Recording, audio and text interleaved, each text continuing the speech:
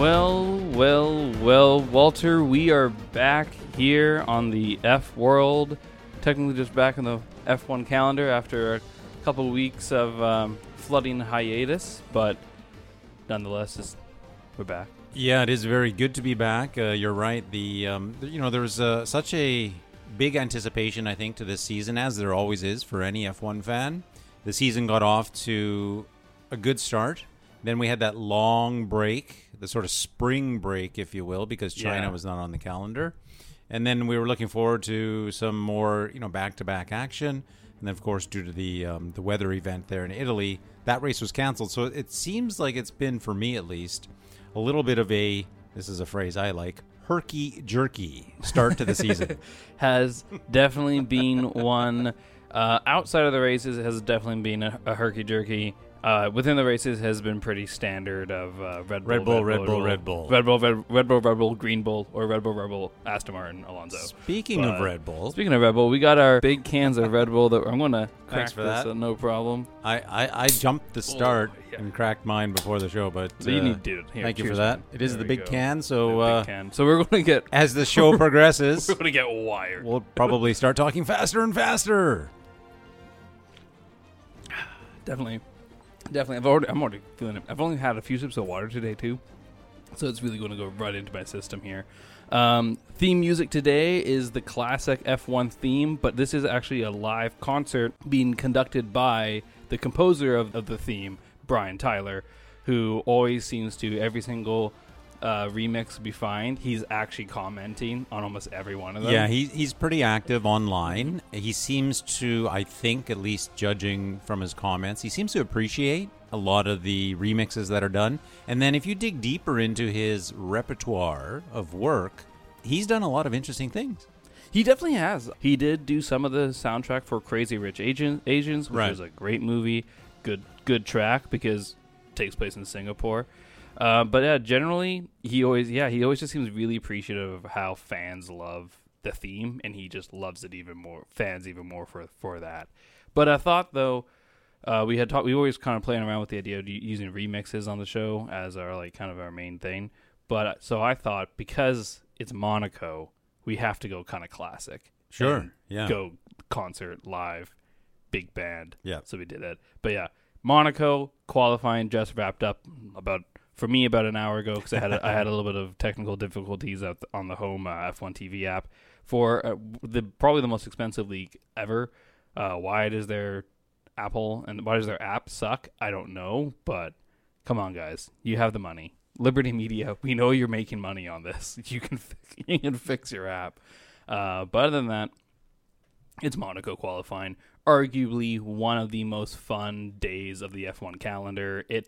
I always kind of feel Monaco qualifying is the actual race. Yeah, pretty much. And then, and this was oh my gosh, this was a wild one. It was a good one. I mean, Q3, it was okay. Q2 was a little bit better, but to me, honestly, nothing too big standing out in Q2. Although, if you look at the times of the people who were eliminated in Q2, they were all within like half a second or less. So very less.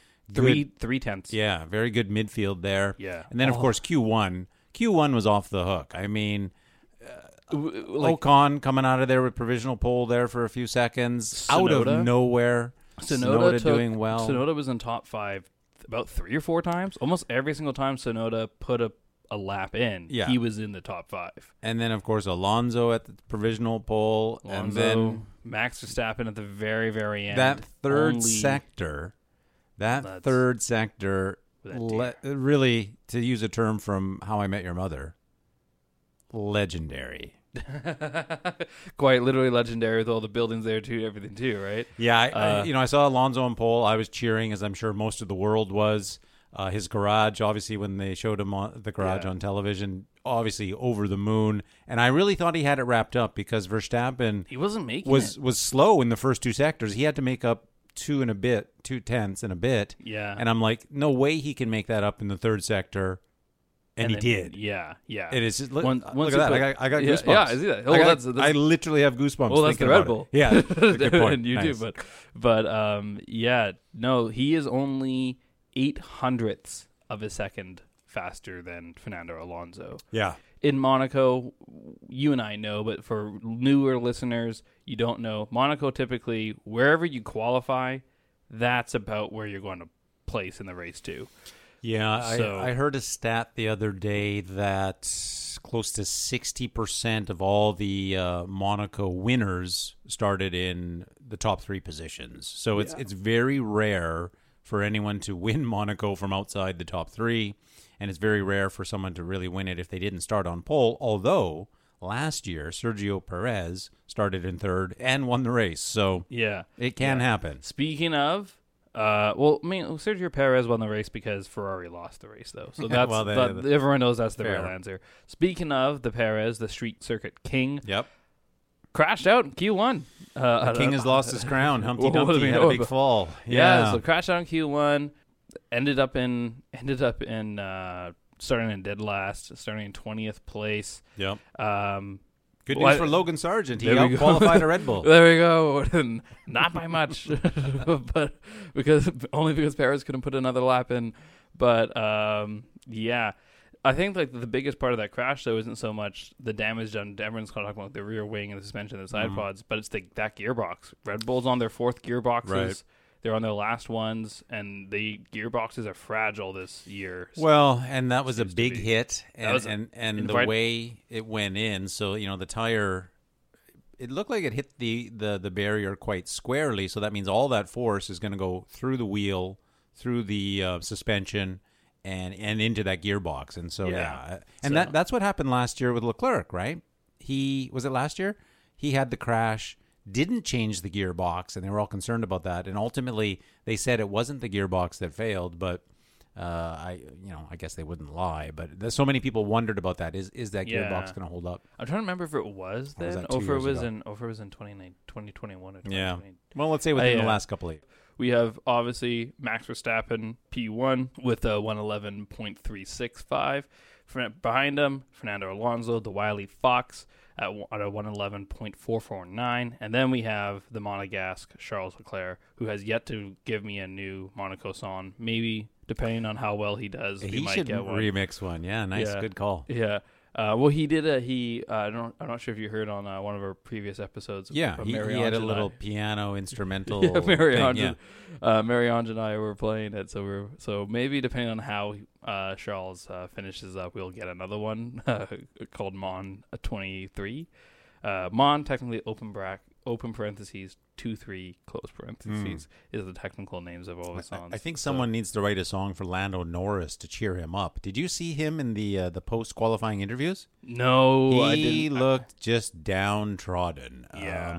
Well, he took some bad hits, and he's always done pretty well in this. Sure. But he finished up and he qualified 10th, so we'll get to him. Okay.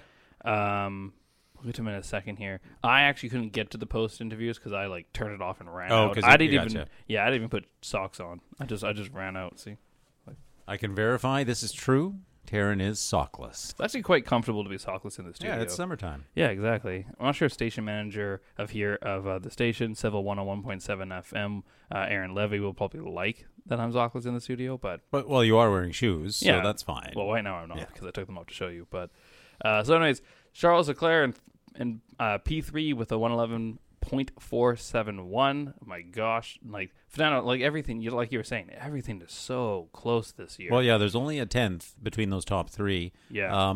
And if we go back to last year, the times, one thing I noted about this year's qualifying, and I think this has been true of every race so far, including today, including Monaco, that the cars are faster. But if we look at the margin of increase, it's not very big here in Monaco this year. Now, of course, Monaco, it's somewhat limiting. So you're not going to see, the second and a half or almost 2 seconds quicker that we've seen at some of the other circuits so far this year.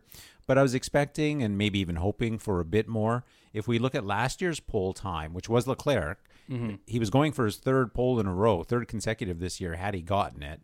Last year, he was a 111.376. That was the pole time last year, 111.376.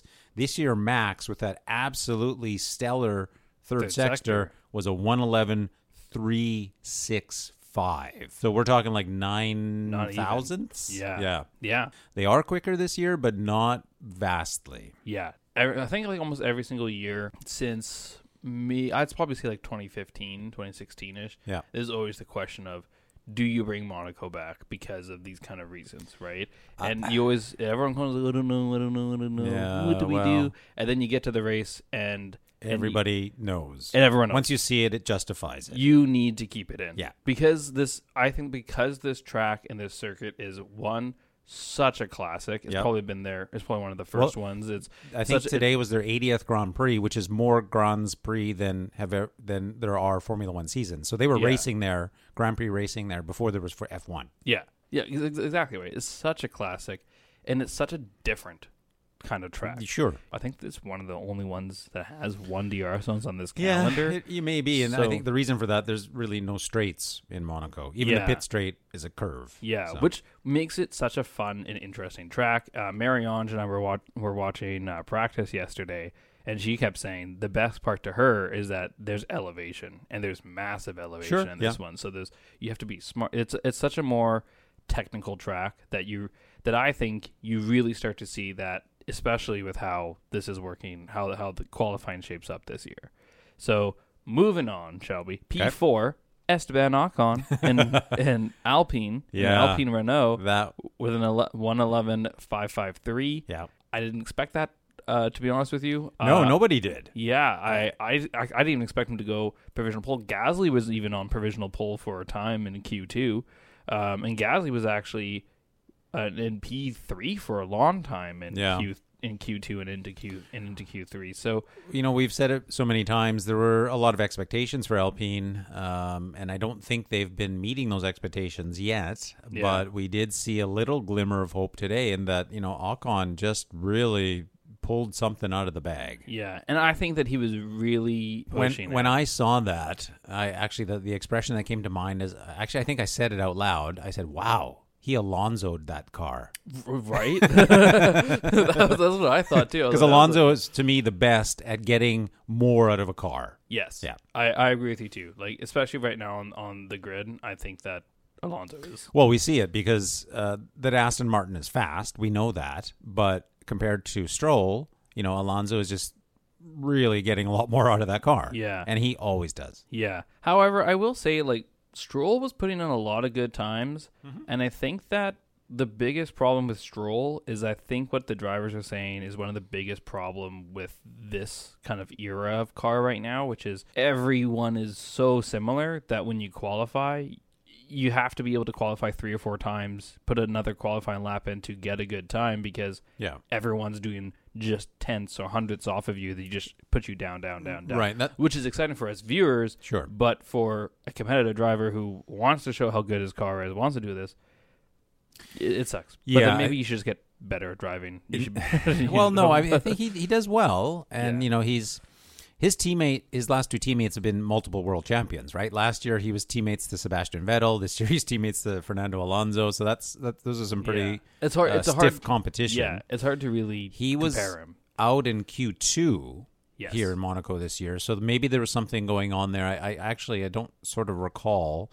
But a point I want to come back to, and you sort of touched on it just a moment ago, is the spread. So again, if we look at last year, in the top 3 at least, there was a spread of 0.3, and this year in qualifying, there's a spread of 0.1 in those top 3. And even if we go down to 4th with Ocon's time, he was still only less than 0.2 or about 0.2 off the pole time.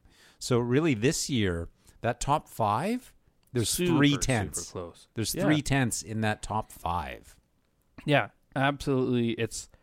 It's going to be a wild and fun one. So moving on, after Esteban Ocon and the Alpine, we got Carlos Sainz and the Ferrari with a 1:11.63 in P5.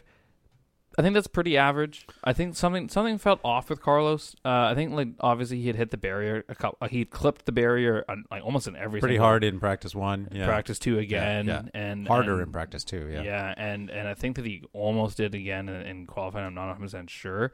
And I think that just, like, it's Monaco. if you know you can do your average, you can do P5, you can still finish strong. You never know what's going to happen because even in race, because like you said, Perez got jumped up a bunch, mainly because of Ferrari blunders. But you never know when someone's going to hit it.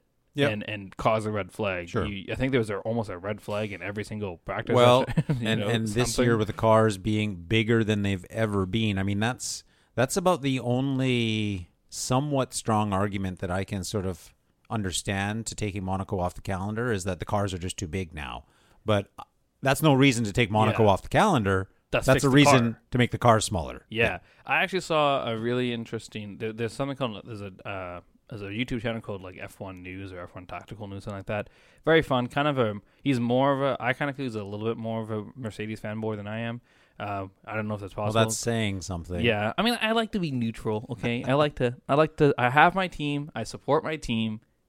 That's the end of it, and then I'll have my guy. That's However, he had a really good segment in one of his videos where he was showing an older F1 engineer, a previous one. He designed the current F1 car, but with the 2020. Sorry, not 2020. The 2003 to 2007 kind of specs. Okay, and you see the size difference, and it was really interesting because he was showing the math. It shows the full post when I actually followed it shows the math and how he did it and it all works, and the engine still fits in it. The aerodynamics are actually apparently better, especially with ground effect because it's smaller. The things are narrower and more and can slice through a bit better. But it was almost a meter smaller, right? Wider, narrower, yeah. And then it was almost a meter and a half shorter. Yeah. Like so, the current ones are a meter and a half longer, and like that, they're big. Yeah. I mean, there are a lot of info. That's a great resource for anyone who's as nerdy as us. But for the more casual fan or the newer fan to Formula One, welcome. And just search, like car comparison infographic. And there's a lot of like just visual images. Yeah. This is the 70s car, the 80s car, the 90s car, the 2000s car, the 2010s car. And you can just see them grow, and grow. So as you said, from that era, 2003 to 2007, those are V10 engines. So bigger engines in smaller cars. And that makes better racing. Yeah. 100% bigger engine, smaller car. And it sounds better. I go to sleep with the V10 sound sometimes. So man. I will always be pro. Bring back V10 over it, but it's never going to happen. Maybe what they do is F1 because Liberty Media is quite savvy. So maybe they spin off an F1 Legends series. Honestly, I would just like them to do Monaco with V10 engines. Well, that's what I'm saying. Maybe they have that as just the one race, a support race. Yeah. No. Part of that F1 calendar. Yeah. Okay. Make the sprint. Yeah. Monaco sprint. Yeah. In 20-year-old V10 cars. Yeah. With no safety updates. just better. Put on sprinklers on the track. Yeah. There you go. Marianne's ears just perked up. Sprinklers. She wants sprinklers in Mini Coopers. Yes, that's which I still think.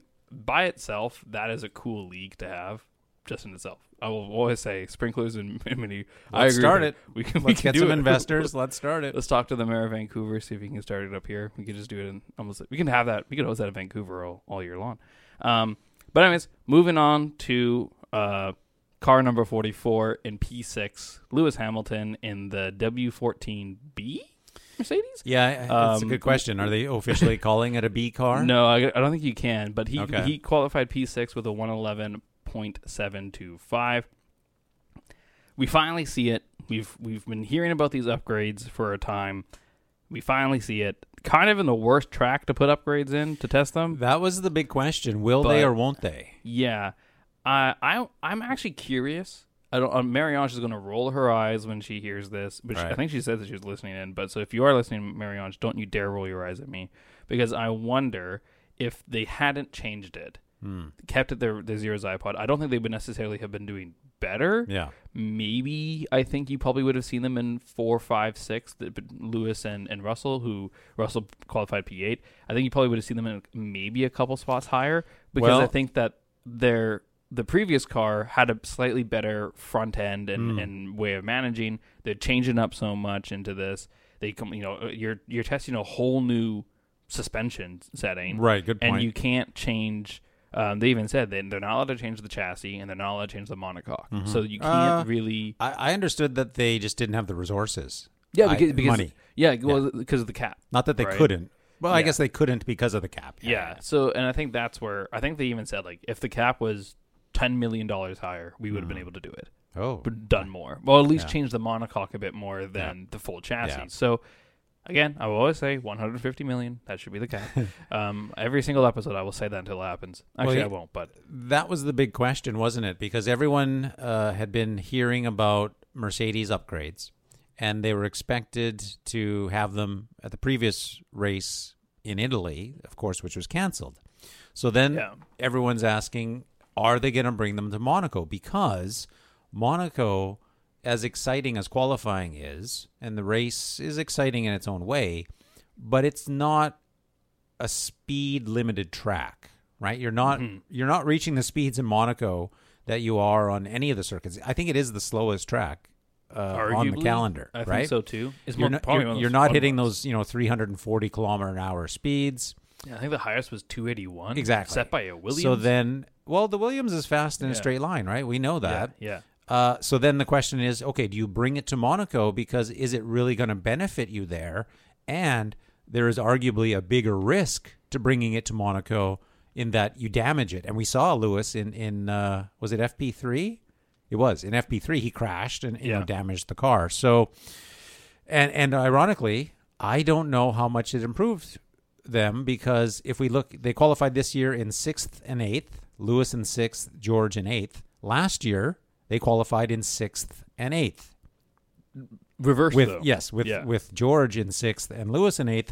And the times, well, this year, of course, they were quicker and much quicker than last year. So honestly, though, I'm looking at the times, too. Not much. Well, like half a second. Yeah, okay. That's significant. George with because P6, George in 2022, 112.112, which I think is like one of the funniest times that we saw last 112, yeah. And then Lewis this year was 111.725. So that's half a second. Okay, a little more than half a second, which is significant. True, fair enough. Especially around Monaco. So I guess we can say the upgrades did help them this year in terms of their lap time. But the rest of the grid has improved so much, it hasn't helped them in their position. Yeah.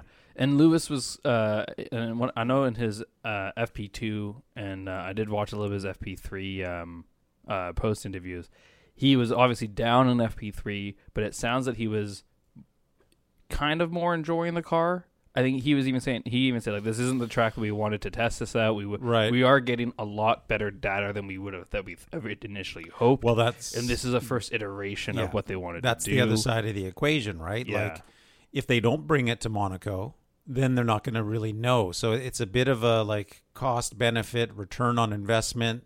And now they know what parts are working to put in for Barcelona. Yeah. Which Barcelona is one of the best just natural tracks. Yeah, it's going to be more, I think, indicative of really where people are. Yeah, their pace. Yeah. That reminds me, I totally forgot. This kicks off our European World Tour. We got our European races. We have Spain coming up next. I say European, even though we know of Canada right after Spain, but technically Canada has a lot of European ties. Commonwealth. So, yeah, Commonwealth. We'll just go with that. Sure. You know, and the race is in Montreal. Yeah. So there we go.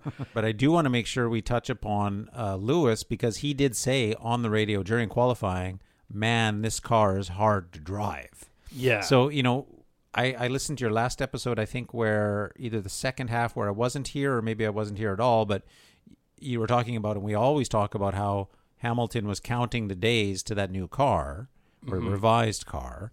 And then now here he is saying it's hard to drive. So, yeah, I mean, it's you go from what you're used to almost a completely different thing because he kept saying in all the free practices, there's the rear end is wild in this. Because I think that this one, this new quote unquote B spec is giving more into that, and I think that I don't know how much if he was even able to move back this seat. They had talked about potentially finding a way with these new upgrades to get him back about 10 centimeters.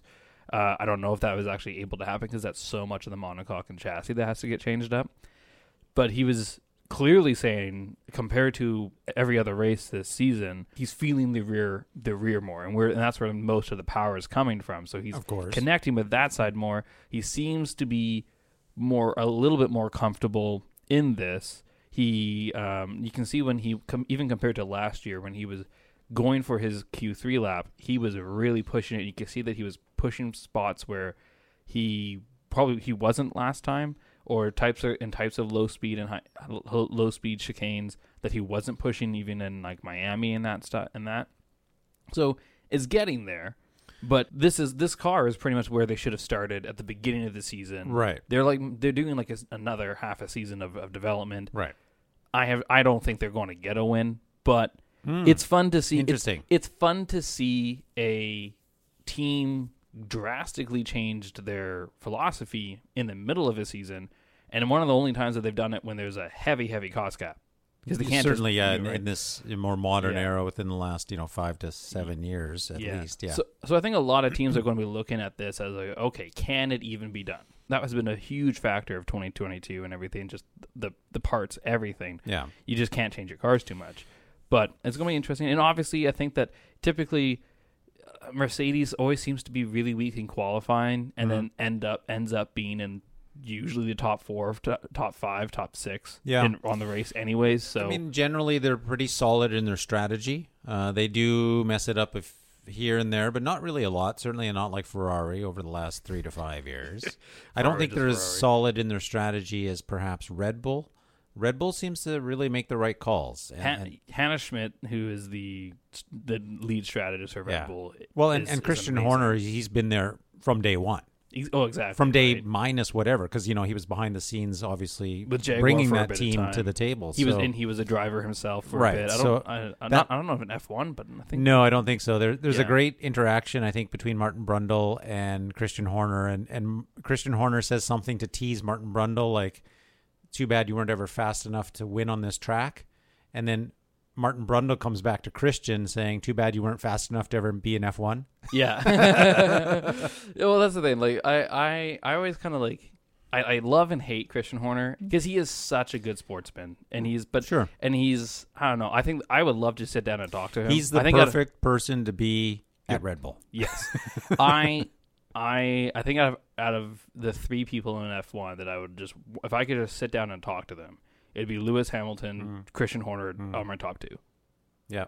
Like I'd probably put Toto Wolff as number 5. I'd probably put Fernando or Max as 3 or 4. I mean, there's so many people, right? I'd have to throw Ross Brawn in there.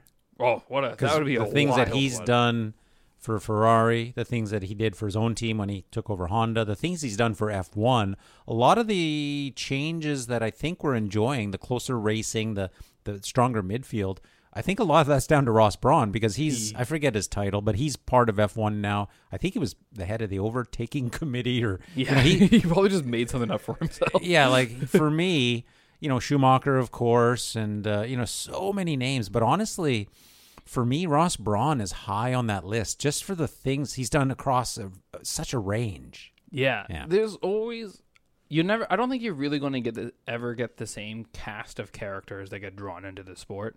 And even just going to the Mission Raceways, racing and everything like that, racing just brings characters out. Yeah. Speaking of continuing with the sport, P7, our boy Pierre Gasly in Alpine with a 111.933. About where we want Gasly. I was just, maybe there was too much other action going on at the sharp end of the grid, as they say. When I watched qualifying, I was kind of like, afterwards, I'm like, oh, what happened to Gasly? He just didn't seem to be there a lot. I don't know if there were so many other things happening. But see, that's what was so confusing to me, because Gasly was there a lot. He was he was not like qualifying. His race pace was never below 10. Yeah. He was always pushed down in Q1, Q3 because of just everyone being so jumbled together. But he was always qualifying into the fives and into that area because of the technical difficulties of the app. When I was going back and forth into the international broadcast, because I was originally scared that they weren't going to have the broadcast because they had said something about F1 wants to do the only broadcasting this time. They took over the broadcaster, right? So traditionally, way back in the day with F1, every local race was produced by local crew. Yeah. Every single one. Yeah. And then that started going away. And I think Monaco was one of the last, if not the very last race where the world video feed that people saw around the world was actually done by a local production team. Yeah. And that changed this year. F1 Media, or whatever their official name is, was doing the actual television production. So you saw more helicopter shots. I think you saw some drone shots, and people were making much ado about that. New camera angles. Yeah. I think what I heard that they pooled a lot of resources together to get more of these shots. However, the one thing that's kind of annoying is that when you would watch Sky Sports and all that, if they were talking about whatever, let's say like Aston Martin and Alonso, they could say, let's switch to Aston Martin Alonso. So on the international feed, it would go to Aston Martin. Yes. But on the F1 TV feed, it would just stay on Red Bull or something. Yes. So there was a couple times in practice and even in qualifying that they never switched. It was, you were talking about someone that's not on the screen. Yeah. And I think that's just an iron out the kinks thing.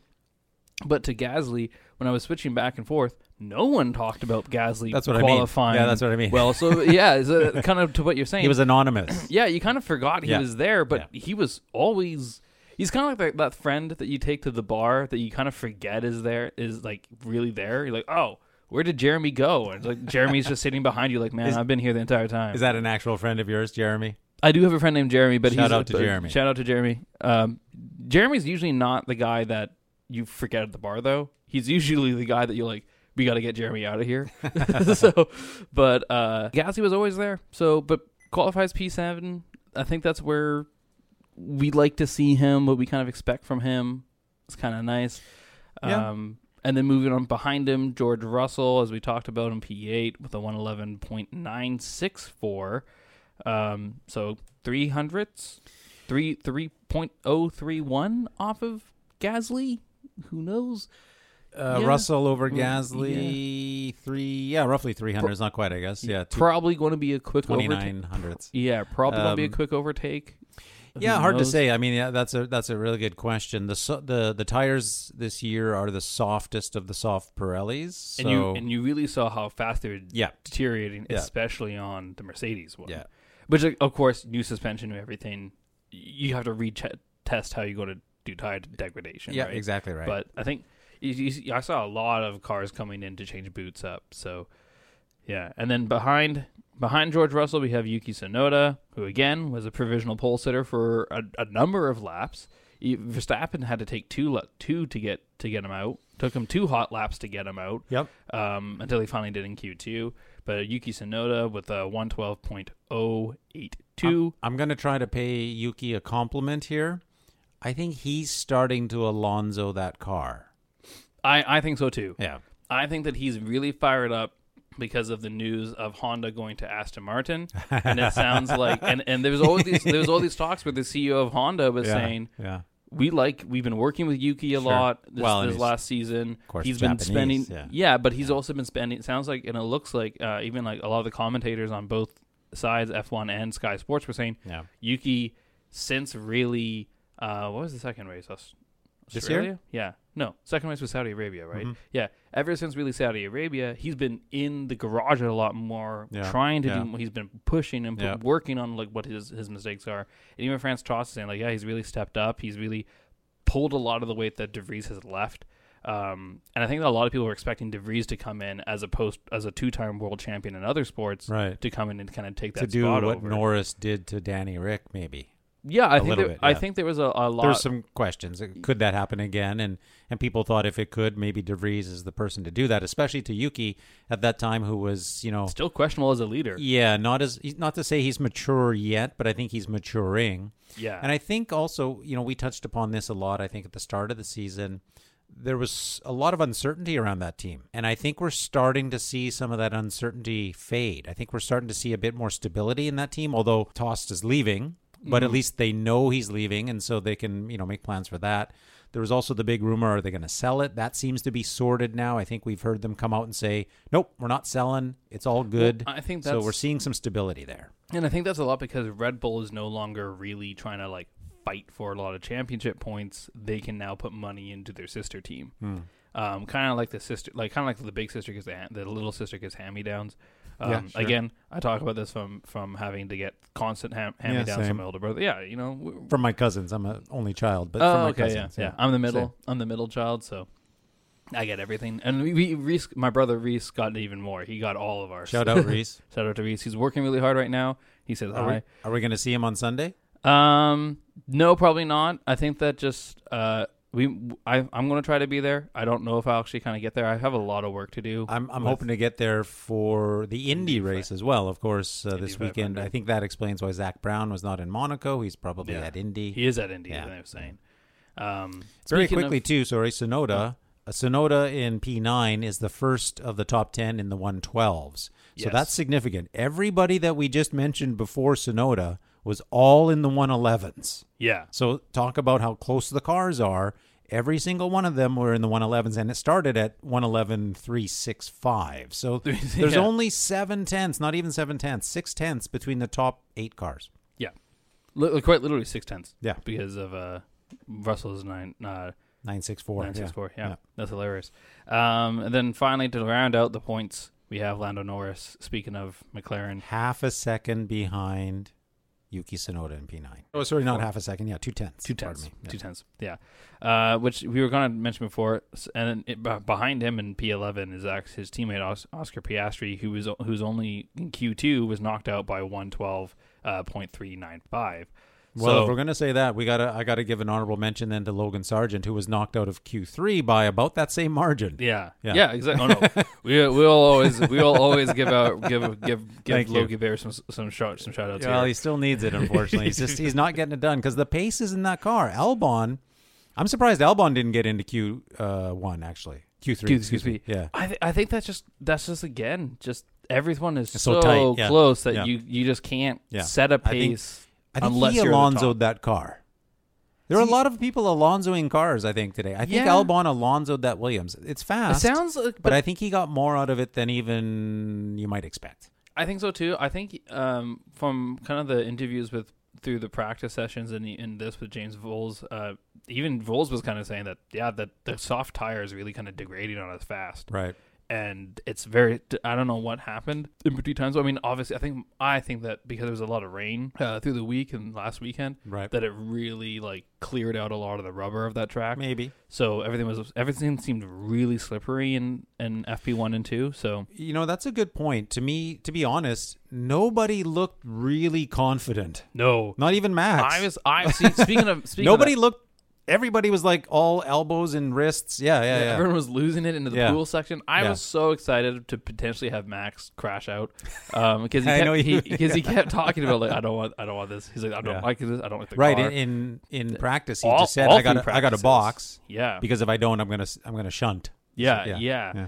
I don't know. Norris is a tricky one for me this time because he's always qualified pretty well in Monaco. Sure. He's always been okay. He's usually, even if he qualifies mediocrely good, he usually jumps up his place or two.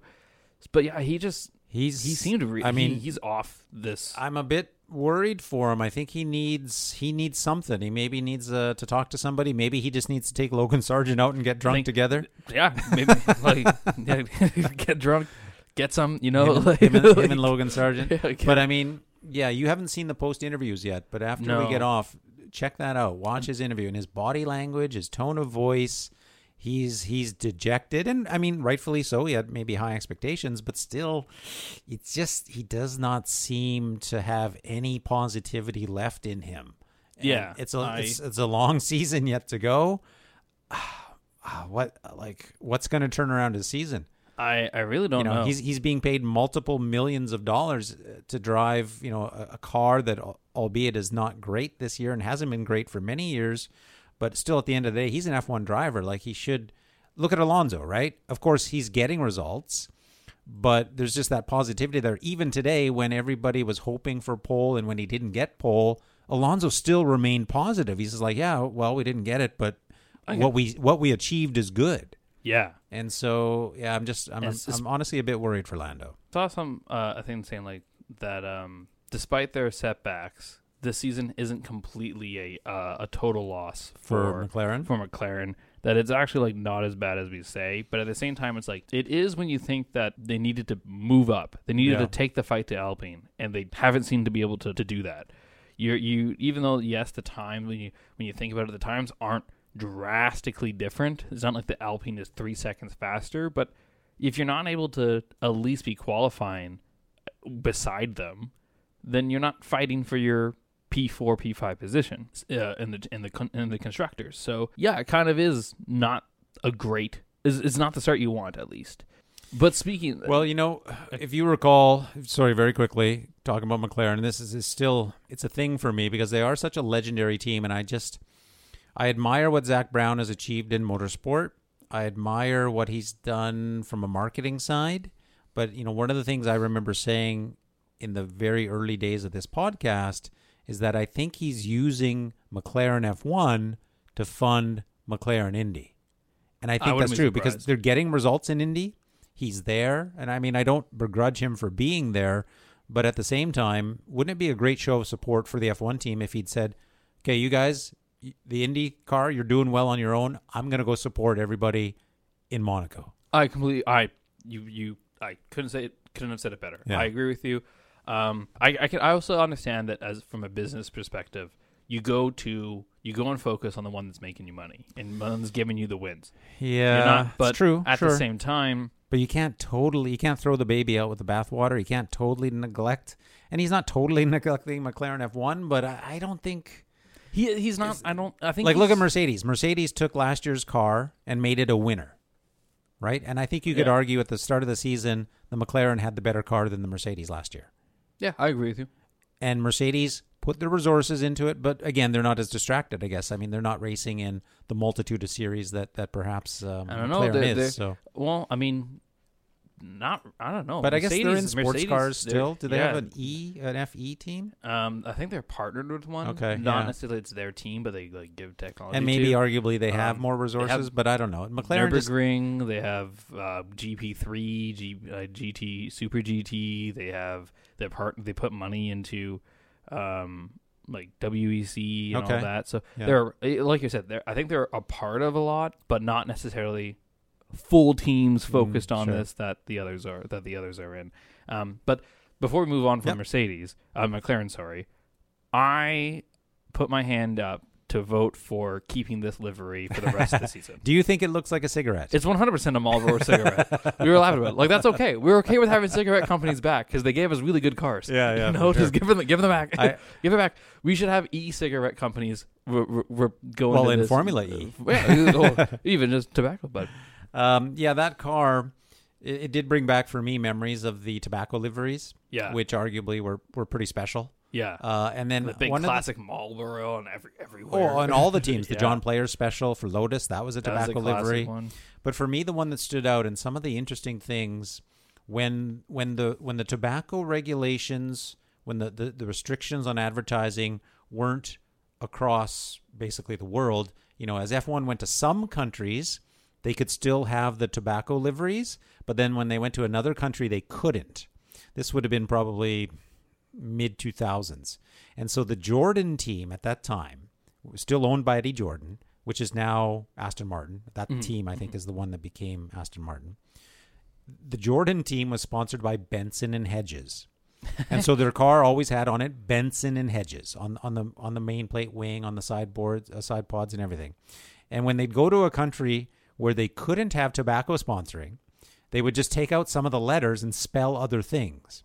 And so one of the things I remember they spelt was "Be on edge." That's hilarious. Which is kind of a great sporting motto, be on edge. Yeah. And but of course everybody still knew it was Benson and Hedges. They just took off some of the letters to spell other things. See, that's I Eddie Jordan, man. Eddie Jordan, for anyone who doesn't know the history of Formula One and the Jordan team, and Eddie Jordan himself, who used to be a commentator on Sky Sports, check him out. He's a character. I love that, though. Yeah. I wish we would do that, too. Again, like, obviously everything has to be so correct and everything, but, like, creativity to, like, hide types of sponsorships is fun fun to me. Yeah. I absolutely Be love on it. edge. Be on edge. That's a be on edge. That's the... I mean, if we eventually ever make a show promo for the radio, we'll have to put that in there. Be on edge. I have a question for you, though. Bring it. Max Verstappen, a 111.365. Yep. Fernando Alonso, a 111.449. Yep. Knowing that the softer tire compound degrades faster a bit, Mm-hmm. knowing that Monaco is the softest compounds, full compounds, Yep. C5 is one of the newer, whatever. Yeah. C4 is the medium, C3 is the hard. Yeah. If you are Red Bull and or Aston Martin, what tire compound do you put them on? Yeah, it's a really good question. I'd sort of thought about that in more general terms, just thinking of who's going to start better. Now, of course, having a better start, requires a lot of things, but the tires obviously being one of them. But if you take the tires out of the equation just for a second, I'm going to argue that Alonso is the better starter. I would not say to say too. that Max is a bad starter, not to say that the Red Bull is not a good starting car, but I think just overall, Alonso can Alonso a car, and he's a good starter. So, And I think he starts on the inside in P2. Is Monaco one of those tracks? Yeah, Is it? I can't remember. Maybe. You might be right. Yeah, because You if might it's be on right. the inside, where the pole is on the dirty side. yeah. So if it's on, You might be right. so if it is the inside, Yeah. then Alonso's got quite a leg it's on Zanderbox right into turn one. It's a short stretch down to turn one, Yeah. but it's gonna be super interesting. Yeah. I think Alonso could get his elbows out, get in the lead. But here's the question, though. Because it's Max Verstappen and the Red Bull and Monaco, Yep.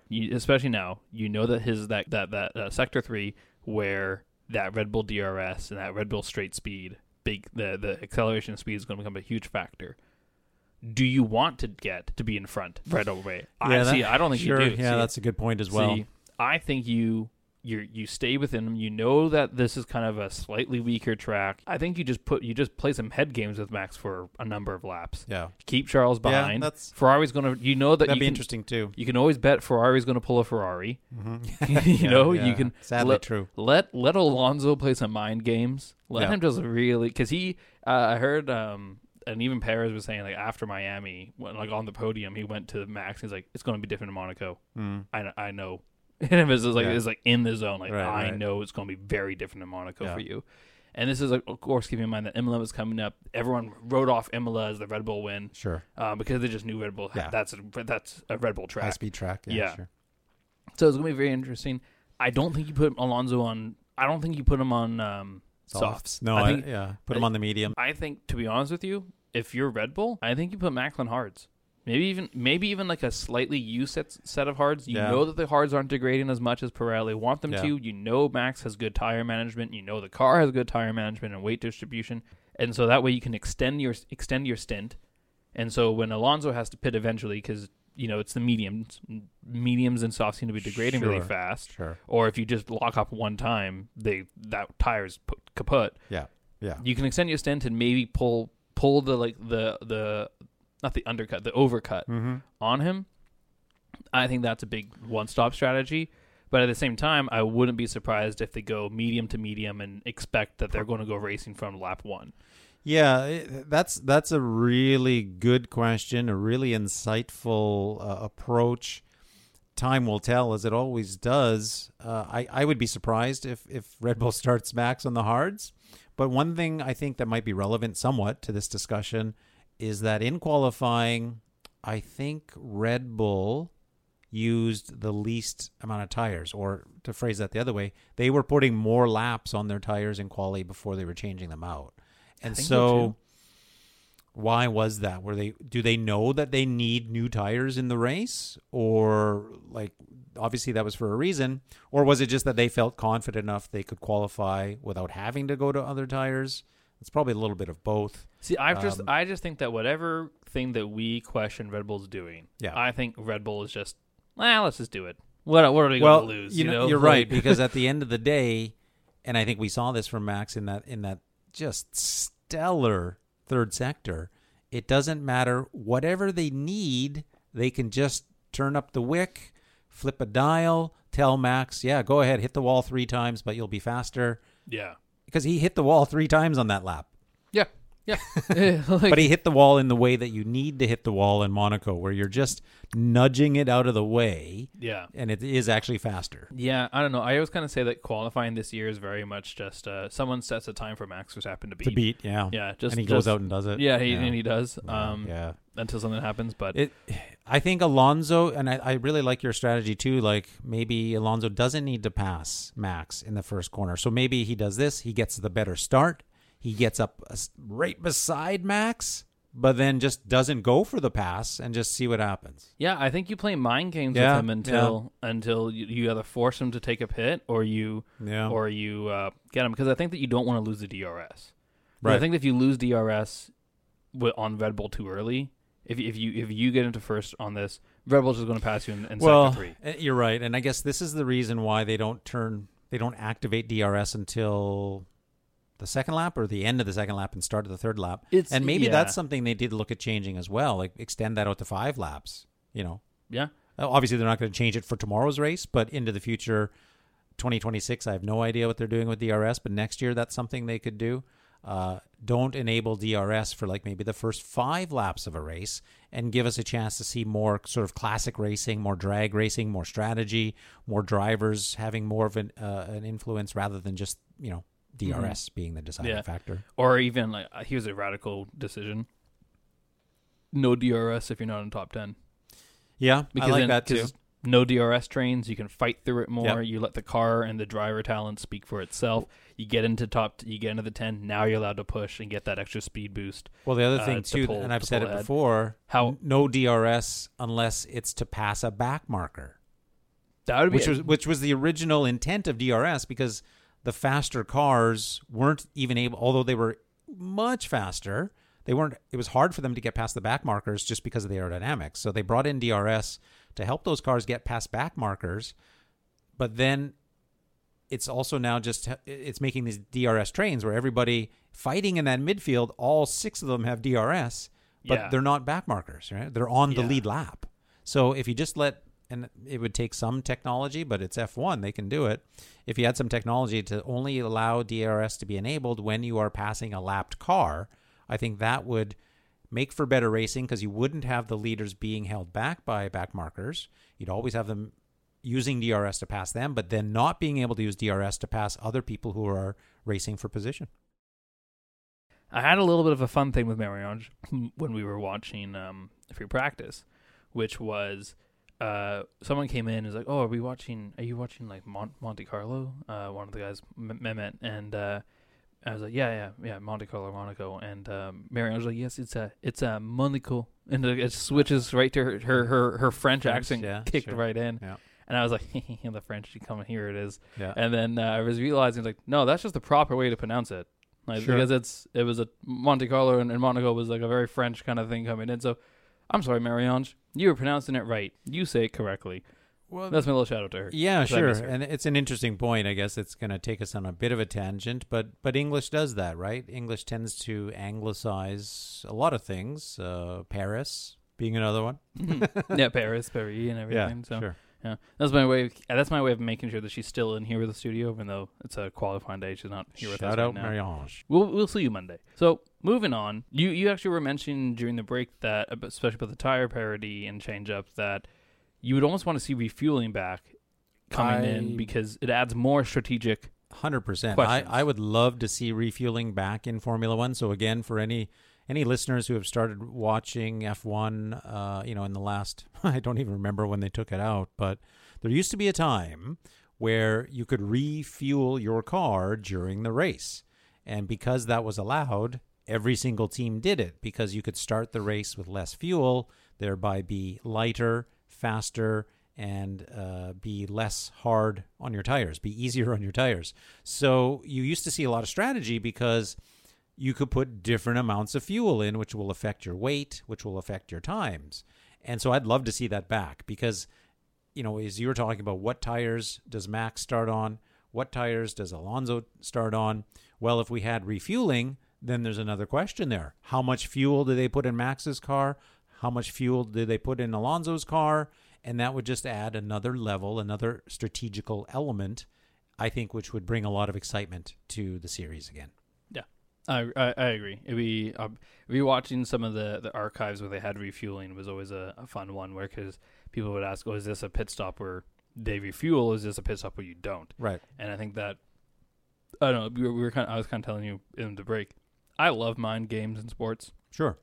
I love things that are going to make your opposing team kind of go like, "Wait a second here, Right? What are they doing?" Like, well, the more you can, the more instability you can create, gives you a better leg up, in my opinion. Sure. That just makes it more fun for me. And when there was refueling, the engineers, the various people on the teams would, and maybe they still do this, but for different reasons, but they would either just listen because they were that good, or they would record their competitors' cars on the track, and they would analyze the sound of the engine in various corners, and they could, with some level of accuracy, determine how much fuel was in that car.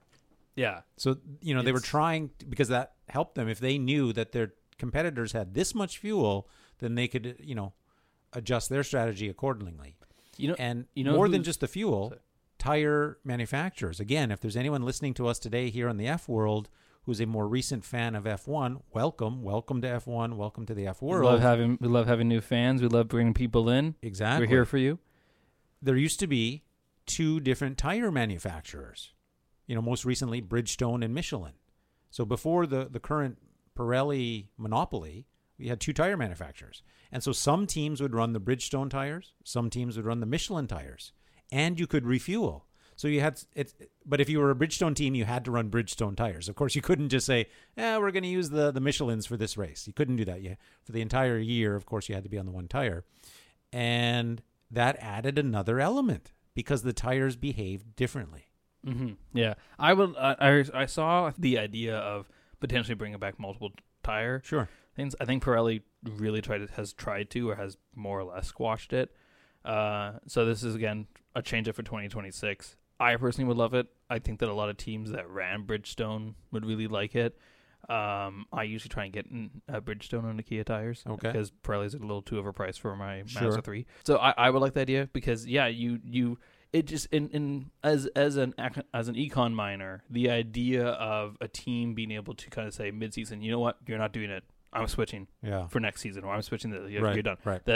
That's another thing that drew me into the sport as I grew up, was the great circus, like how you run a circus and how you make these decisions to be competitive is always really intriguing. And I think a lot of new fans, for you new fans, really don't just watch it for the races or for just cars going really fast. Really try and find an aspect that makes you kind of go like, what goes into this decision? Because that will open up a huge door. Sure. That even as a kid that just loved cars going fast and loved the noise and the rumble that you get and that fire you get in the heart when you hear them, you gain so much appreciation for what goes on to make this sport happen when you start to learn the craziness of making $100 million decision that could be only worth 100th of a second, but that's a race win, or that's a pole.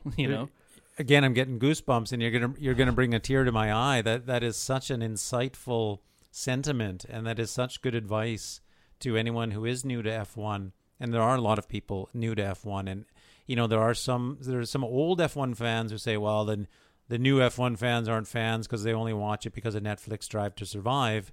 I'm definitely not one of those people. If anyone likes F1, that's great. Yeah. And for whatever their rationale is, it's their rationale. But you raise a super good point. If there are any fans of F1, I'd encourage them, as you just did, dig deeper. Keep digging, because there is so much to the sport. Mm-hmm. I've seen every single race since 2004. Every single one, 6 of them in person, and I'm still learning new things because there's so much there. Mm-hmm. So that's that. You just got a sound clip for life. That last 45 seconds of you talking, that has to go in your portfolio. Okay, I appreciate that, Walter. I mean, you've always been a guy that knows good radio. You've had all experience, so I really appreciate that. Thank you. Every now and then, I have a good quote.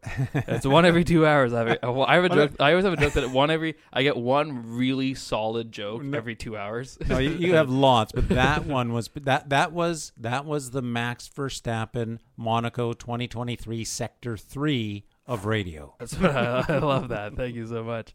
Speaking of Drive to Survive, because I am one of those people that kind of when I'm talking to newer F1 fans, be like, "Yeah, I love this part." I just kind of like, "You're a Drive to Survive kid. Like you're a Drive to Survive." One. Sure. Because you can always tell because it's their idea of like, "Oh, so that really doesn't happen that much." Like, no, it happened like one time. Right.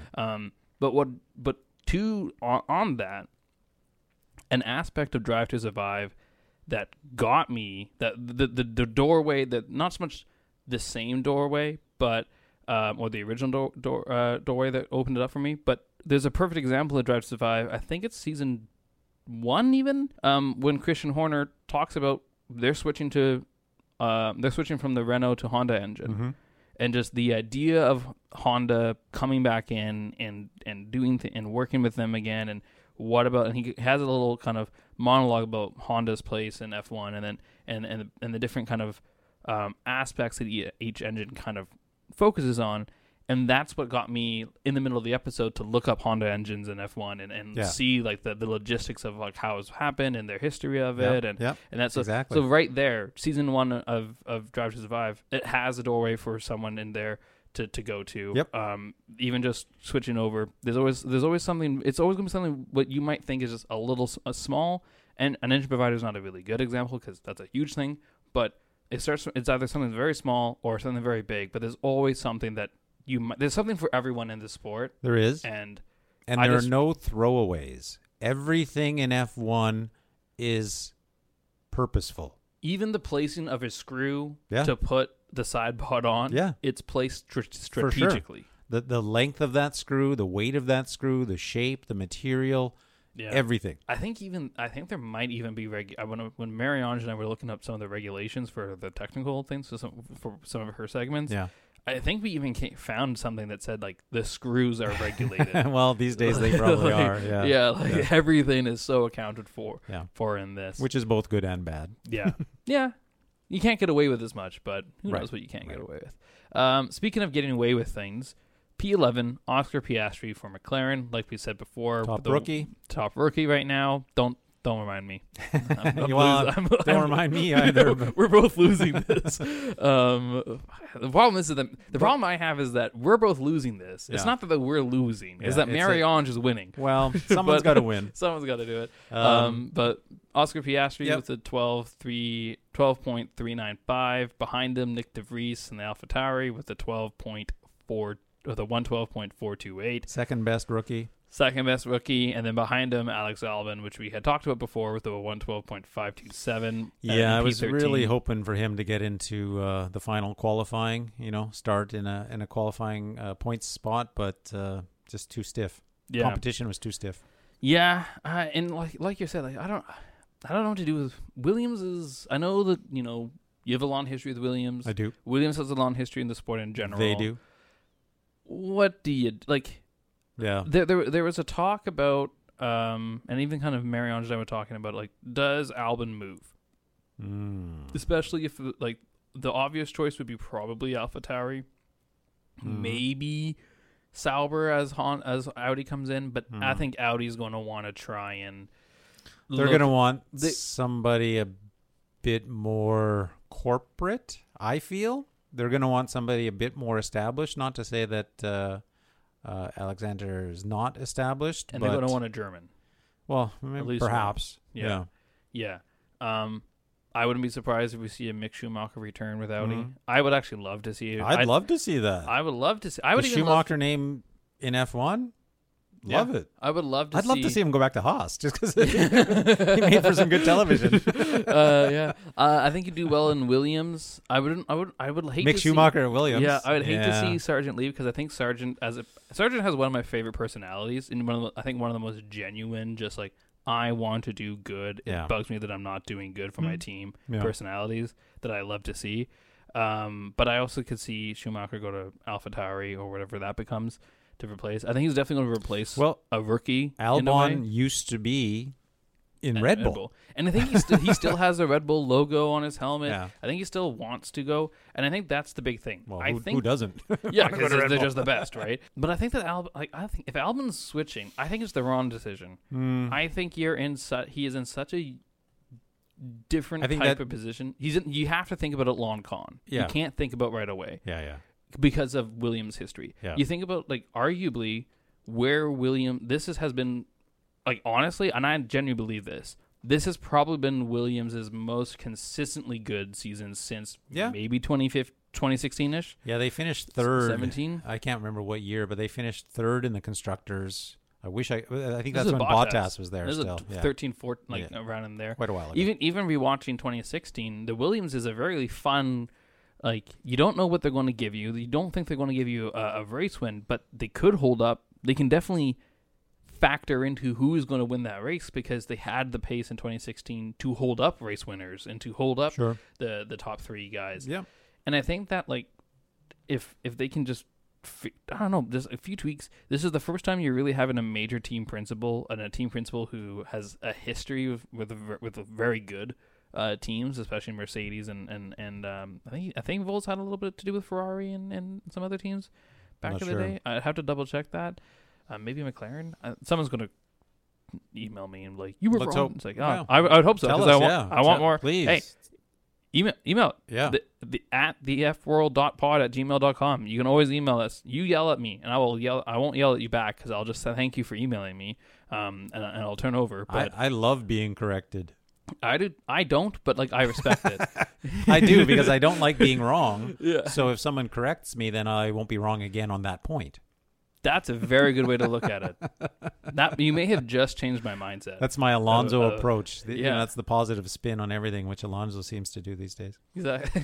Albon, we said it before, was at Red Bull, but let's not forget he was at Red Bull when Verstappen was at Red Bull. Alexander Albon was Verstappen's teammate. Yeah, crashed a lot with people. Him and Pierre Gasly crashed a whole bunch. Verstappen crashed a lot when he was at Toro Rosso. So. Yeah, exactly. And I think that's just the nature of the game when you first get into F1 is you crash. I think Alexander Albon is in the perfect team for him in Williams. I think there's nowhere for him to go. I mean, he's not, with all due respect, he's not a Red Bull caliber driver. He's got, I think, the right philosophy or mentality or personality at Red Bull. He would fit in, but he's not that caliber. He's not a Mercedes caliber driver. He's not a Ferrari caliber driver. Yeah, maybe AlphaTauri, and AlphaTauri is performing better than Williams, so you could argue that's a good move for him. But for how long is the big question, exactly, right? Exactly right. I think there's less stability at AlphaTauri long term. So much can change in a year. Sure. Within the year, so much can change next year in 25, and so much is going to change in 26. Sure. I think that if you're making this decision, I think Albon's contract ends this year or ends in 24. I'm not sure of that. Yeah. I'd have to double check, but I think you have to keep that into consideration of the direction that what undertaking your team is doing. And I think Williams is on such a massive undertaking, arguably its biggest undertaking since Claire Williams left, and Claire Williams really drove that in, like, pardon the pun, drove that into the walls a lot. Yeah. So yeah, you're right. So I think, and you're building so much reputation off of Latifi too, which, like, who knows, man. At the same time, we joke, but my gosh, if Latifi was in here, you never know if we were going to get a red flag. Sure. Yeah, exactly. What a twist, I think you just stay with Williams. I think you. Yeah, me too. I think you don't think about leaving because that's going to make you not put 100% your all into the team you have now. If you're thinking you have a leg out the door, then you're not going to do it. And if I was James Bowles, if I was learning that my driver was thinking, like, I might go to my competitor team again, the team that, like, pushed me back a whole bunch, I'd probably say, like, okay, F World off, go. Yeah. Like, I'll find someone who wants to stay with us and rebuild this team. I think his seat is safe at Williams. I think Williams wants him there, and I think he wants to be there. I don't think there's anywhere better for him to go.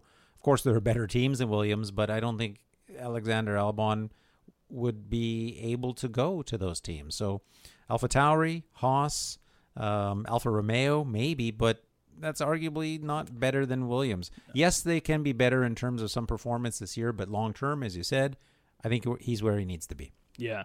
I wonder, because I always heard the rumor that Honda and Vols were talking a little bit. And now Honda is with Aston Martin. Yep. And that is that's going to be a crazy very interesting thing to see happen. Yep. In 26. I was doing some research on this.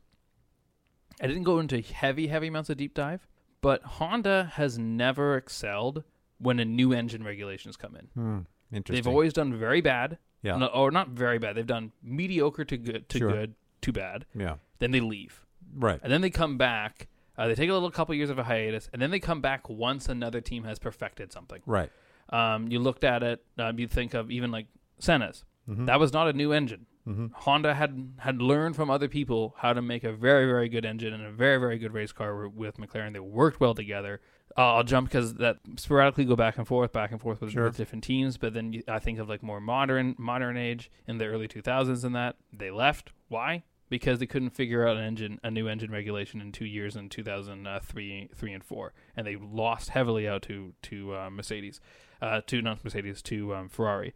And you come back into the 2008, you come into the 10s, they do fairly well. Why? They figured out the engine. So many other people have figured out the engines into the new V8s and into the V10s and everything. Then you get into the turbo hybrid era into 2013, 14 is when they brought it in. So 14, 15, 16, the Honda engine. Fernando Alonso, the GP2 McLaren, engine. The GP2 engine, yeah. Which he said at Honda's home race. Yeah, exactly. The GP2 engine wasn't good. Yeah. So they left. Yeah. And they didn't come back in until when? 2018-19, when there was some big, massive upgrades into the engine. People had learned what Mercedes had done with the MGUH. Yep. People had perfected that a little bit more. They had things in, and they again took a couple years with the team that was saying, we will give you all the resources to give us a championship race win. And it took them until 2021 to get it. With Red Bull. Red Bull. Yeah.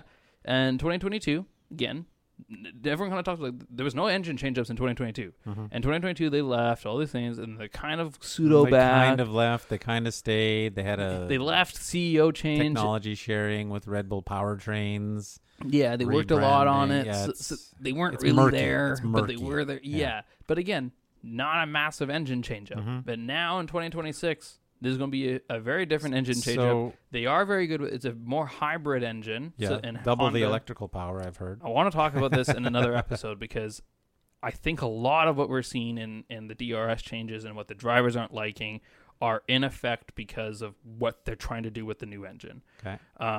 So we'll talk about that in another episode when we can really go down. There's actually a video I'll send you about it later on that really talks about like the problems that I think the new engine is going to have, especially with the hybridization and the new powers.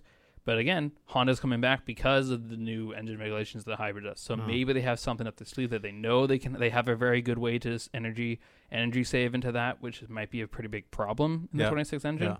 But that's what's curious to me. Just because Honda's doing well now doesn't necessarily mean they're going to have an F1 engine in 2026. That's what I want to ask you. So you're saying that 2026 Aston Martin may not be a good car? No. A race-winning car, a championship-winning car, because that's going to be the first year of those regulations, the first year of that Honda engine. You're saying that could bode not well for them?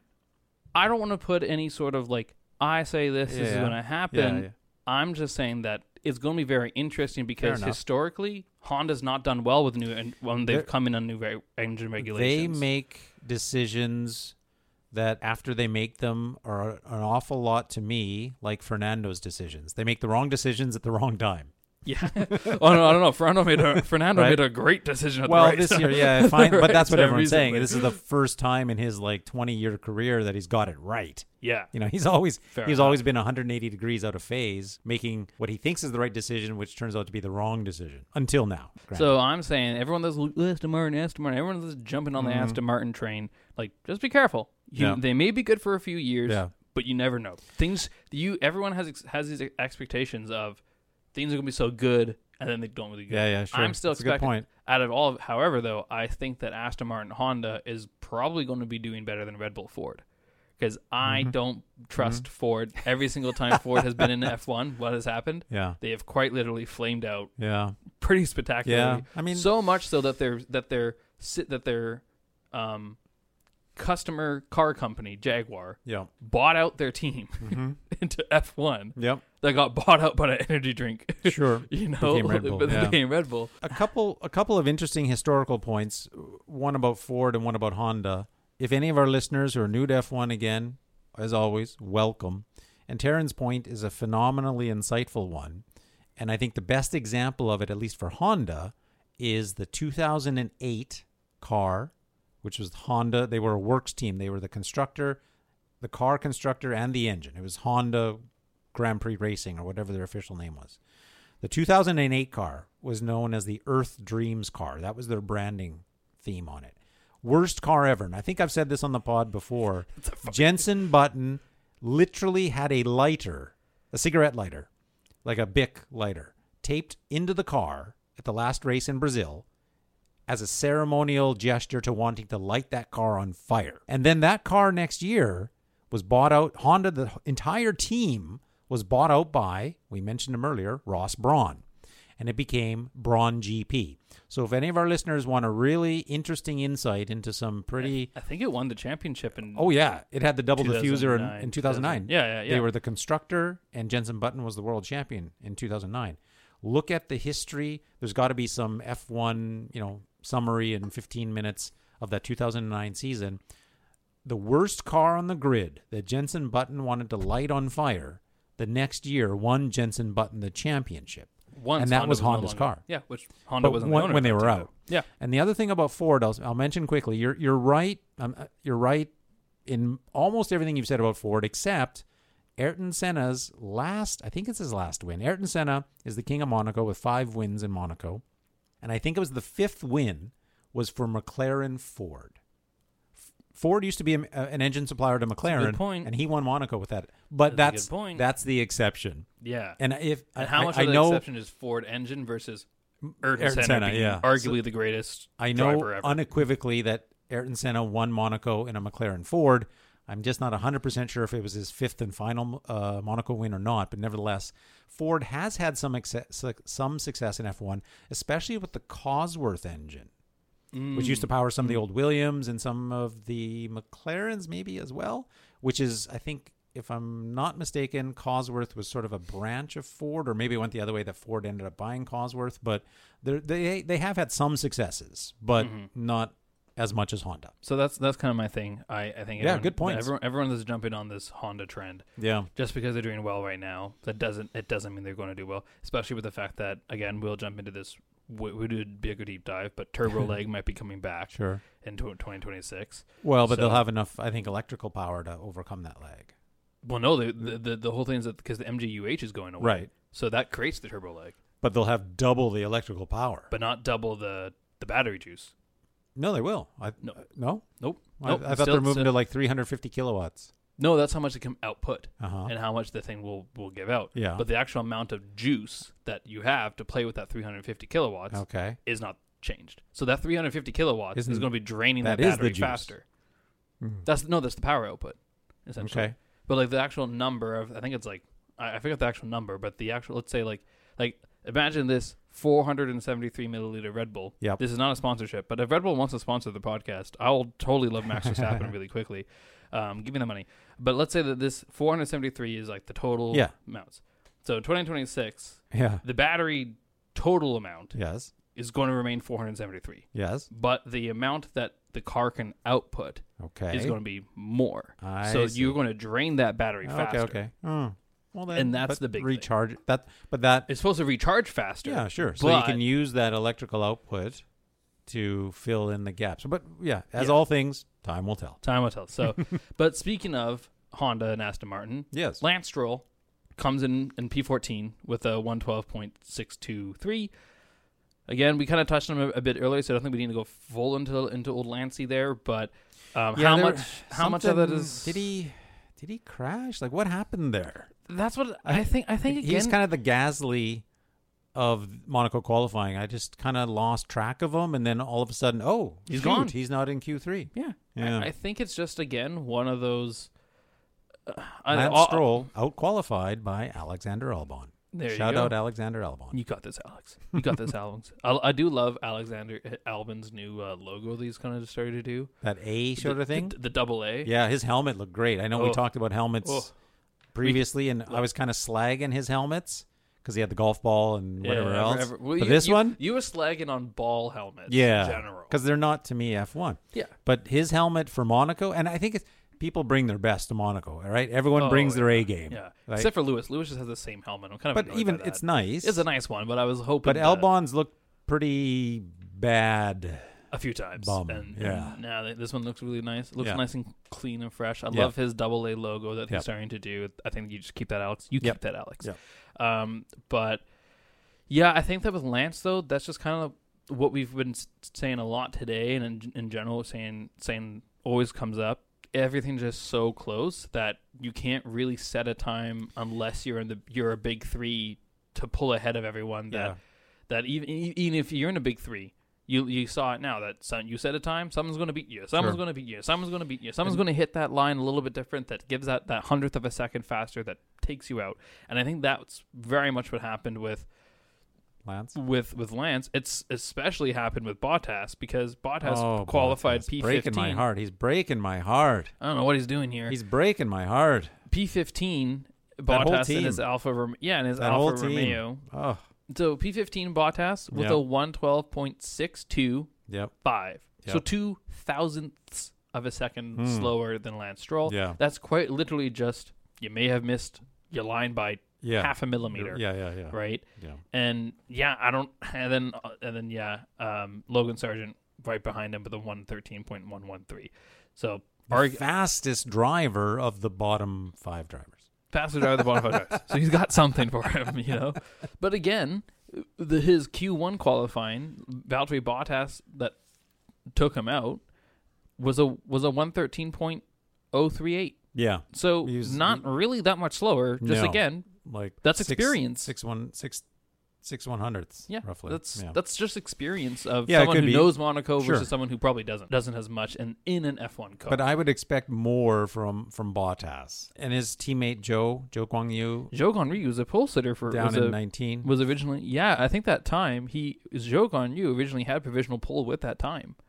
With a 113.523 and 19th. Probably just an early lap, but exactly there are things happening at Alfa Romeo, I think, that are just not good. Like, much the is atmosphere seems to be good. They're all enjoying themselves, but at the end of the day, you have to have the results, some better results on track. I mean, it must be tough knowing that your team is going to drastically change next year, even more so than this year. Yeah. It's not really an Alfa Romeo team. They're there just by name, not really by putting in for race wins. Right. It's a branding exercise. Yeah. At some point, do you think they're just like, you know what, guys, go out, have fun.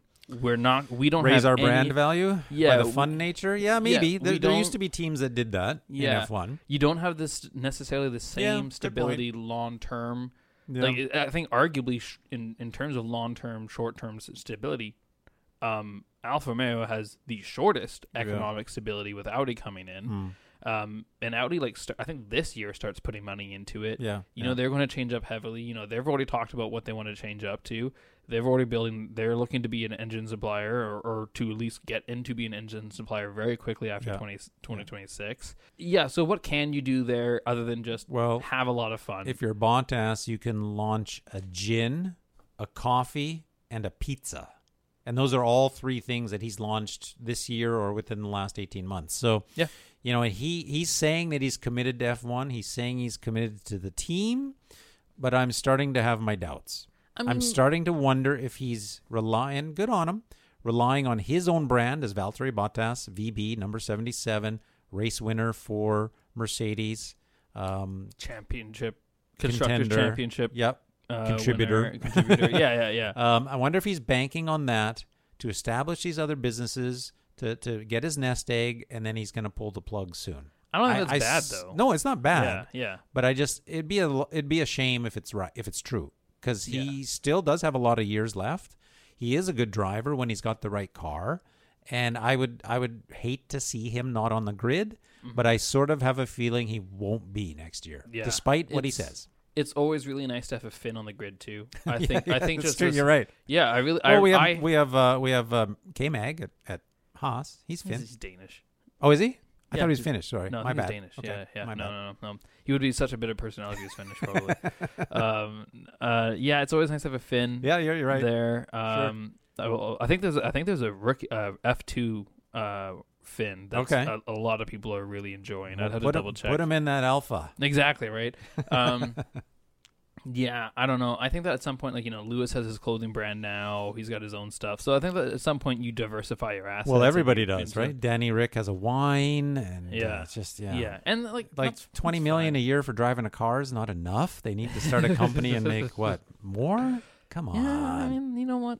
Go ahead for 20 it. mil just doesn't go as far as Yeah. it used to. The Rock's tequila apparently just broke a record for the Yeah, right, one of the good biggest, point. Like over 1 million bottles sold. Yeah. And no one's Right, and Clooney's tequila company is $1 billion company. Yeah. George Clooney. And apparently George Clooney's tequila company has never sold over 200,000, and it's $1 billion company. So the Rock selling like 1 million Yeah. bottles means Yeah. that it's probably gonna be like a 2 billion companies. Crazy. The point is that like there's a lot of money in just having name value. And There's a lot of money in booze too. Usually everyone loves the booze that's owned by someone you think is really cool. Yeah, and these days, yeah, everything. right. Yeah. right. So I don't know. But I don't think that's a bad thing to, if you know you're kind of at a point where your team's not very stable the same way. You're kind of like, okay, I'm not in a race winning car. Right. This team is going to. I don't change begrudge up. him, but I just wish it wasn't so. I wish he was at a stronger team. I guess it's probably just me. I had some kind of high hopes for him and that team this year. Me too. And they're not. I mean, they're not doing it. And I'm disappointed. And I think we all did, because in Bahrain, in preseason testing, and even in Bahrain, Yeah, they looked were good, right? looking good. Saudi Arabia. They must have Joe? been running light just to Yeah, get the and- media attention. Yeah, and then Really, everything they was probably petered were. off. Yeah. And then Joe, I don't know what's going on with Joe. Because I think Joe has a really interesting natural talent for this sport. And Agreed. He's a very interesting guy. Sure. I still really want Joe to have a race win with George Russell and P2. I really want to see those two on the podium together. Well, it's not going to happen this year. It's not going to happen for a very long time. It's probably not going to happen until Max retires. From the sport or from a race? From either. Either? Yeah, Either fair. one. Good point. And that's but yeah, I think that just Alpha. I think it's at the end of the day, you're in an unstable team future environment. You don't know what it's going to be like next year. I think this year. It's hard to really set roots in place. They might be the cautionary tale for AlphaTauri. Like we talked about all the instability at AlphaTauri, which I think was affecting that team at the earlier part of the start of the season. But now, as we alluded to earlier in the show today, they have some level of stability. But I think at Alpha, it is perhaps that instability that you've mentioned that really I hadn't thought about at the start of the season. But now that you mention it, sure, of course. And I think that's affecting them. We're seeing that as a consequence. Yeah, definitely. And then, like you said, underneath in P16, the best of the worst, Logan Sargent. Best of the worst. I mean, that's You're not not bad. wrong. That's not bad. You're not wrong. That's not. There's best of the rest, Yeah. and then there's best of the worst. Yeah, You know, yeah, you're Logan not wrong. Sargent, and with another really funny one, a 113.113. Oh yeah, 113. That's There we like go. last year's 112. Yeah, Nice. exactly. You know, I don't. We've talked about Logan Sargent so much. I don't think it's the same circus going around. The guy needs to go get drunk. Yeah. Get a girl. I don't know. Something. Just maybe Him take some mushrooms and just forget about life for a few days and then come back. You know, you have a week or two off Spain. You can Stay just safe, everybody. stay safe. Yes. If you are going to practice safely. Always have a buddy. Narcotics Anonymous. There's the PSA for you. And then underneath Logan Sargent, we have K-Mags with the 113.270, and then we have Nico Hulkenberg, double Haas Ferraris, and the 113s. I love this.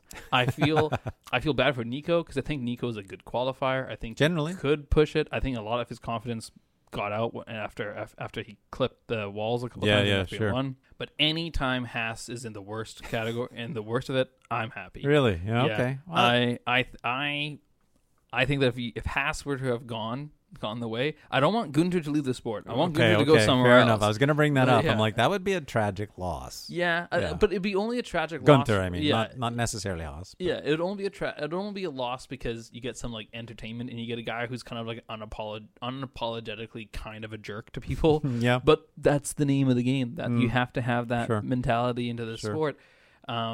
It'd be stuff. I still need to buy his book because I really need to read that. I really want to read that on the show. Just a chapter on just like extras of the just a Gunter chapter. Is that copyright? Is that copacetic? I don't know. We'll find out really quickly. But it's always nice to see Haas at the bottom. It's always nice. It's always nice to have just someone you can make fun of. And then unfortunately we have Zhou Guanyu at the 113.523 at technically the real bottom because Sergio Perez. That's not indicative, of course, that car. Yeah. Yeah. And that's a huge tragedy because, he's Sergio Perez. Everyone labels him the king of the street tracks, and that's where a lot of his success has come. Five out of his six race wins are on street. He did win Monaco last year from third. I mean, and of course, Ferrari be Ferrari. I mean, whatever. That's still he won it from third. Yeah. So there was a lot of expectation for him. He has been kind of challenging Max this year. It's the closest, the closest or the least spread between them at this point in the season after 5 races or whatever it's been. But I wonder if this is it. I wonder, like, honestly, it's maybe too early to say this, but I wonder if Monaco, if that crash is the start of the end of his challenge to be the driver champion this year. Very interesting. I kind of feel it is, honestly. Yeah. I mean, he'll be committed, but, I think we can say he's not as good as Max. But Max had a little bit of car problems maybe here and there this year already. He was complaining of shifts. He had a couple of off moments, and Perez won a few. And I think that fueled him to want to win more. Of course, he wants to win all the time, but he actually could taste it, right? Mm-hmm. But here, I think now Max is going to get 26 points. Right? The win in the fastest lap. And Perez is going to get 0 points. And the gap is going to be big. And then Max going into Spain is going to get 26 points.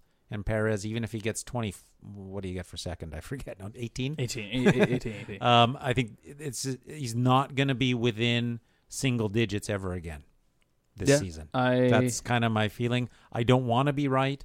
I hope I'm wrong. It is early days. There's still 18 races left, 17 races something left. Like that. Yeah. But I kind of hope you are wrong too, because we'll have some like fun for the for the championship. Well, maybe Alonso. If Alonso gets second in this race, maybe he's our hope. I couldn't find anything about upgrades for the Aston Martin into Monaco. I think that was another thing that they were going to bring upgrades into Imola. Imola didn't happen. They're like, there's no point in doing it in Monaco. We'll do it in Spain. Right. And I think and I heard that Mercedes has a new rear section coming up in Canada. Oh, for Canada. Because just development time and everything. Yeah. Sorry, I was going to say Red Bull, but it's Green Bull. But Aston Martin, which by the way, we always hear the jokes of Green Bull. I really don't like them that much because they don't like the jokes or don't like the team. No. Like team's fine. Okay. I love a team full of villains. I'm just nice. I got them today. They're coming out well. Must be the Red Bull. Mental note: let's always drink Red Bull. Yeah, there we go. It's not hitting me as much as I thought. That's what you think. Wait till you listen back to this. You're talking a mile a minute, man. Then I have to go back. But no, I definitely think that Aston did a really good job at hybridizing everything people learned from 2022. Sure. And using some of the best, taking the best mechanics, from the teams and everything, but that's the sport. Yeah, sure. Every team has done it. Yeah. But everybody poaches everybody. Yeah, but I don't know. All the Red Bull, the Helmut Marko, who I think just needs to shut up for a while, all they're like, well, we like seeing 4 Red Bulls on the track, 4, maybe 6 Red Bulls on the track. It's like, yeah, I mean, you're number one. You're going to steal. You steal from the best. Quote by you. Well, not like I use that quote, but it's just a phrase. It's been around. Fair enough. Yeah. But they did do I think that's selling what Aston Martin did this season short. Sure. Because they've done remarkable things with their F1 team, with their road cars, with that brand. They've done so much. Everything. Yeah. Like Lawrence Stroll, I can say I think he's a genius, and he took over Aston Martin. That was a roll of the dice. Racing Point at the time. Yeah, that was a roll of the dice. But the whole brand, right? The Yeah. whole brand. Yeah. That's a big investment, a roll of the dice. But he's turned around every aspect of that brand. Well, And I think there are going to be case studies of that in business schools, I think, for years to come, because what he did is quite remarkable. Yeah, there probably already is case studies Yeah. already, right? I forget where I was going with that. Yeah, sorry. See, it's the Red Bull, man. Yeah, It now I'm cuts spacing. both ways. Yeah, now I'm starting to space out a little bit off. We were off talking of about Green Bull. that. Yeah, Nice to be Red Bull. 6 Red Bulls on the track. Yeah, and Marco should shut up. Yeah, which should always be a thing. Even his comment, like Lewis just doesn't like being the highest paid athlete. Yeah. What the hell kind of comment is that? There's some interesting things going on with Lewis, and I liked, there at one of the press conferences, someone asked Charles Oh, hey, Lewis. about that. Yeah. But also, I think Max had a good response. Maybe it wasn't at the press conference, but I think, Max calls him like he sees him. And he's like, all this talk about Lewis and Ferrari, it's just going to get him more money from Mercedes. Yeah. I'm really. paraphrasing, but that's what Max Yeah. basically said. Well, my favorite thing was even Lewis kind of saying, I don't know why people are talking about this. Like, all that we have to do is find the time for us to sit down and put the pen to the paper. Right. Which means that he's not, because I think he's not happy. I think he is looking for more money. Yeah. I think that's why we're hearing these rumors. I think Yeah. Max is right. Oh, I think so too. I think Lewis and his team are playing the media, and that's not a bad thing, to try to get more money. I mean, and Lewis and even Fernando has always said, like, every single time we talk to Lewis, like, I don't know. He even had a great quote, like, I don't know. He always talks about winning and losing with the team. He stays with it. He's always been a guy that stays with his team until the very end. Yeah. I also think that, jumping, obviously pulling money out, getting more money into it. And Lewis has even said, I want a long-term contract this time. I don't want a 1 or 2 years. I want a long-term. You wouldn't want a 1 year. Yeah. And I think that's... Which Bottas was, I think, on a 1 year every single year at Mercedes, was he not? I don't remember. I think he was in the last... Certainly in the last, latter years. Yeah, the last half. But I think when he got into Mercedes in multi-year? 2017, he had a number of years onto it. But I think that's the thing. I think Lewis just knows wherever he goes, he needs to have a multi-year, because you're just not going to get out of this slump. And I think he knows that. And that's what he's trying to get to. Is he 36 or 38? 38. He's in good shape, obviously. Look, Alonso's 41 or 42? 42, yeah. So, but that's the thing, though. So you can do it. I would argue Lewis is in better shape than Fernando, although Fernando's probably in the best shape of his life. Well, that's the thing, and that's just even more to that point. Like, it's a different time to come into a sport at that age. Yeah.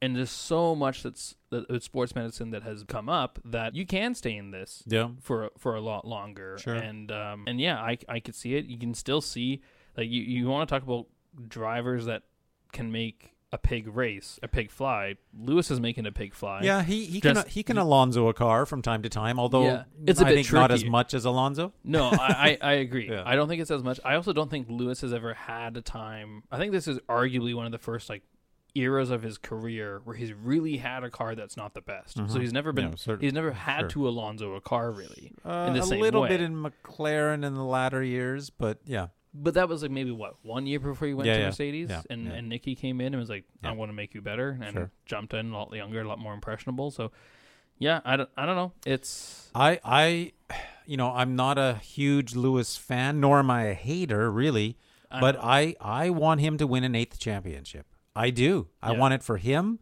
I want it for the sport. I'm a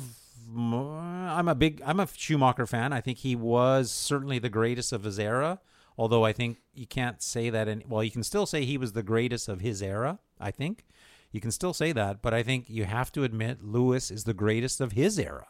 Oh, 100%. 103 wins, 7 championships. Yeah. And just racing against Schumacher. Yeah. And some of these classic legends and everything too. Racing against Alonso at the same team. I mean, almost winning the championship in his rookie season. He's the best of his era. So I want him to be the best of all time, because I think the best driver of the most current era should be the best of all time. And I think if Lewis doesn't get that 8th championship, I don't think you could call him the best of all time. No, I think you could call him the best of his era. Yeah. If he gets stuck at 7. But if he gets that 8th, then I think it's undeniable he's the best of his era and the best of all time. And I want to see that. I more or less agree. I still. How could you not agree? I'm pumping up your boy. Yeah, no, I mean just because to me he's always going to be the best of all time because I grew up in that, and because you think of all his race wins, poles, and everything. He's on the top of the list of everything. How can you be at the top of the list of everything, including total championships? Not quite yet, tied for total championships in a league that's hard to get that in. Sure. How could you not be considered the best of all time? But you need to have that championship to cement it. Yes, at 7, it's debatable. I can understand where you can say, you can debate, yes, he is the greatest of all time at 7 because of the other things. But at 8, it's undebatable. See, undeniable. What I would love is Lewis to get the championship, his 8th championship, before 2026. I don't think it ever will. Me too. I don't think it will because before 2026 he's going to be in a car that is not the best car in the grid and he gets a championship. And he's going to be would cement Alonso's age. Yeah, and that would cement but that's a long time to chase that 8th championship. Yeah. I don't know if he's got it in him. I mean that's the big question. You talk about a guy that knows how to diversify his assets and who's bigger off the sport as much. I just wish he would have won it in 2021. The victory that should have been. I really do. Because you think, I really do. Because that would have been perfect. Because it would have ended an era of car. You've ended the run. Do you think he would have retired? Do you think he would have pulled the Rosberg? I think he would have retired after an 8th championship and everything he's done. I think he'd be ready to kind of be like, at the end of 2021, he would have pulled the Rosberg. Yeah, maybe. I think that would be the smartest thing you could have done at that point. So, yeah, but it's all hypothetical. All hypothetical. But it's an interesting conversation. It's one that I always like to come back to because he's my boy. He's 103 wins. 103 wins, man. Schumi had, was it 91? Something like that. Yeah. But yeah. So, anyways, listeners, that was the qualifying for the Monaco Grand Prix. The one of the greatest days of F1 sports, I think. It really is. You can't take. To me, there's 2 things that must be in F1 for F1 to be F1. There's 2 things: Ferrari and Monaco. I agree. I think if either one of those things, or heaven forbid both, were to ever not be in F1, you don't have a sport. It's not F1. It's not F1. No. And I'm not a Ferrari lover nor a hater, but for me, I'm an F1 lover, unequivocally an F1 lover. And to me, F1 is just not F1 without Ferrari. Speaking of, I was saying before we started, this is the first time I've seen you in a T-shirt for probably a very long time. But it is. And you've got an F1 T-shirt at least. Yes, of Australia. Yeah. So it's a McLaren T-shirt. Yeah. Speaking of good cars. I have a couple of them. They did a whole series of T-shirts one year, and unfortunately I only have 2. I have this one in Canada, so I'll obviously wear the Canada one when we talk about the Canadian Grand Prix. Yeah, I'm excited for that. But unfortunately, Walter, despite how much fun we have talking about Monaco, or in Marie-Ange's accent, Monaco. Sorry, Marie-Ange, I don't mean to butcher it for you, but I did it. It's that time. It's that time. All right. Does anyone have to cry a little bit because his Red Bull's really kind of hyping up my Can I take 30 seconds and just say a little bit about Spain next week? 100% All right. Spain next week, what to look for. In 2022, we had Max Verstappen winning the race, but we had Leclerc on pole, and we had Perez setting the fastest lap. So there was a lot of parity last year. I don't know what we're going to see this year, of course, but those are some things to watch for. We did have Leclerc starting from pole, Max winning the race, and Perez setting the fastest lap. So I think we're in for another good one in Spain next week. But of course, I think we're in for a good one at Monaco this week. Although Monaco can be processional, I think we're going to see some interesting battles in those first few laps. I think we're going to see a lot of mind games this let's race. hope so. So I hope so too. And that Spain, I would love to see either Alonso or Sainz win it. Just because I love it when drivers can win their home race. Sure. I really want that. But yeah, Monaco's going to be great. I would actually highly recommend rewatching this qualifying for you listeners. Oh, definitely. Because it was a wild one. It's pretty special. It was so much. It was a lot more jumping up and down than I even thought there was going to be. But alas, on to the Grand Prix. Well, four different teams in the top 4. 4 different teams. That's what we like to see. You know? Absolutely. So with that, without further ado, this has been the F World. for all you new listeners, welcome. We've enjoyed your company. Hope you learned something today. And again, I encourage you to find that one little thing that opens up the sport for you. It's going to be the best thing that you can ever find. From all of us here, we've enjoyed your company. All you just listen to us talk to you in the ether. You can always find us and communicate and interact with us on our Instagram, which is at thefworld.pod.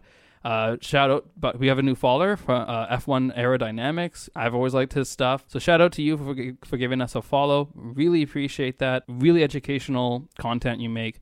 Thank you so much. You can follow also on Twitter. I live tweet during the races. I may be live tweeting at 6 a.m. tomorrow. Who knows? 6 a.m. Pacific time. And that's just at the fworld_pod.